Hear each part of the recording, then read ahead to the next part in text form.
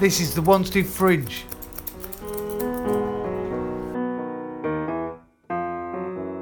In the second episode of the podcast, Chair of the Wanstead Fringe, Giles Wilson, speaks to musician Joe Walters about the To a Skylark concert taking place at St Mary's. Hi, I'm Joe, and I am a local musician living in Wanstead. I'm a professional French horn player, so I play with lots of orchestras all over the place.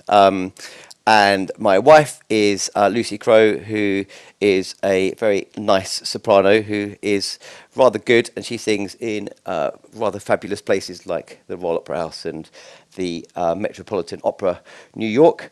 But she also plays in even more beautiful venues like St Mary's Church in Wanstead, like we will be doing this coming Tuesday, what is it? It's the 12th, isn't it? I've got this wrong a few times. It's the 12th of September at 7 o'clock. And we'll be doing a whole bunch of music together. We've basically curated an evening of all sorts of music from all over the place, with a whole bunch of local friends of ours, very good old friends, musical friends. And they are going to provide us with the likes of some free viola improvisation. There'll be some classical song from Lucy. The viola player, by the way, is a guy called Benedict Taylor, who often appears at places like the Café Otto. He's a very well regarded, highly regarded avant-garde free improviser. Then there is also our local singer-songwriter Ali McQueen, who will be doing a set of his songs. What else is there? And then there's a couple of new writing projects I've got on the go with a good friend called Josh Warren, who's a writer and a violinist.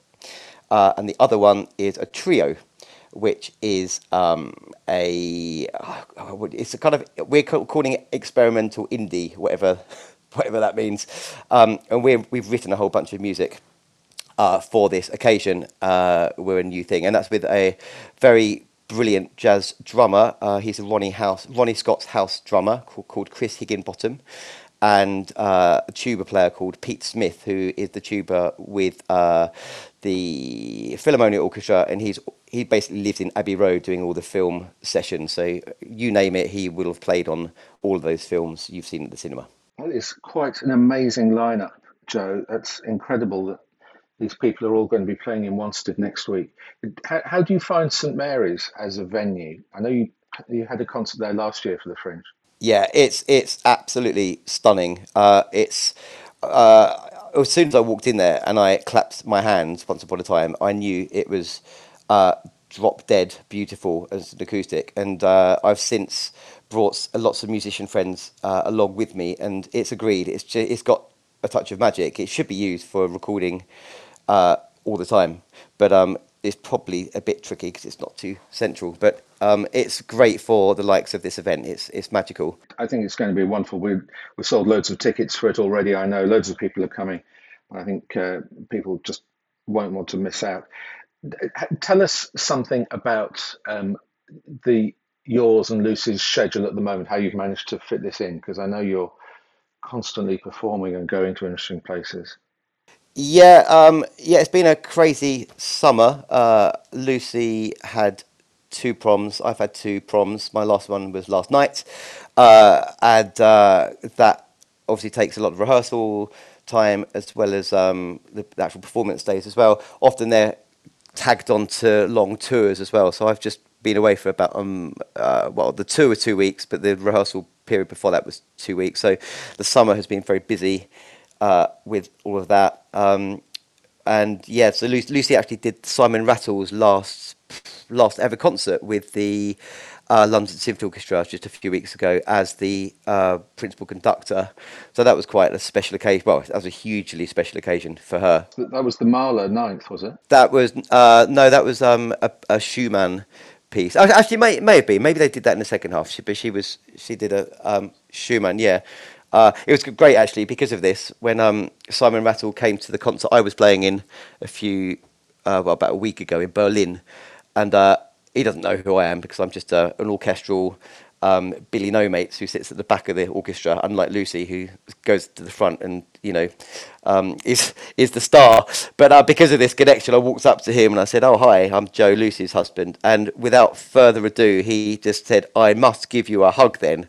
So I got a hug from Simon Rattle. So all my orchestral colleagues were looking over to me, wondering what the hell I had done to deserve such a thing. So that's pretty cool. But yeah, this it's been quite full on trying to prepare for this because I mean, everyone's got their own things that they're bringing to the table, which is brilliant. Which means it's not all on our shoulders.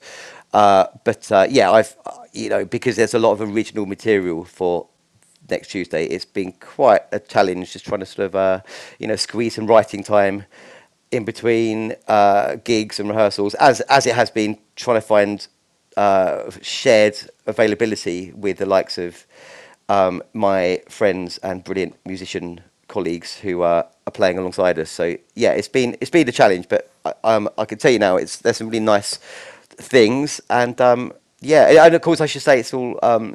I came up with this idea of the Skylark for the theme of the concert. I like doing concerts or putting on concerts that have a theme. I think it's quite helpful and fun and engaging for an audience, not just to be presented with a whole bunch of stuff without maybe an overarching theme. So yeah, the Skylark I thought was quite a good point of departure because it's an endangered bird, a local resident of ours on the Wanstead Flats. And through thinking about that, I thought there's lots of themes like the idea of home, or home being threatened, or migration, or unrequited love. I've been doing my ornithological research to quite a large extent. So I've got some details of all sorts of courtship behaviour that I'm trying to include in my songs. So we'll see if it works. But it's you can expect lots of bird themed music. That sounds fantastic, Joe. I'm really looking forward to the event.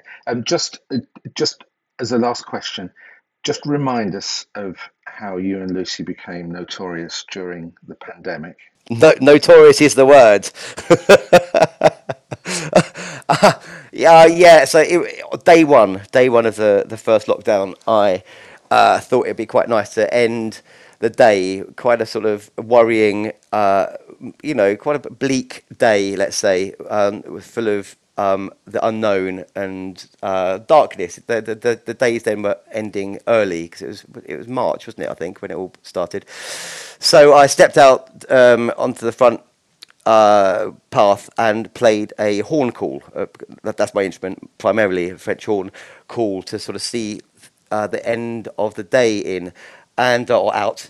And I did that then the next day and the day after, and then by day 4, Lucy was getting jealous that she wasn't getting a chance to do anything herself. So she then would join me after I did a horn call with a song. I'd accompany her on a guitar or piano, and that went on daily for the entire first lockdown for 3 months. And it was great because we'd lost all of our earnings like so many other people had done.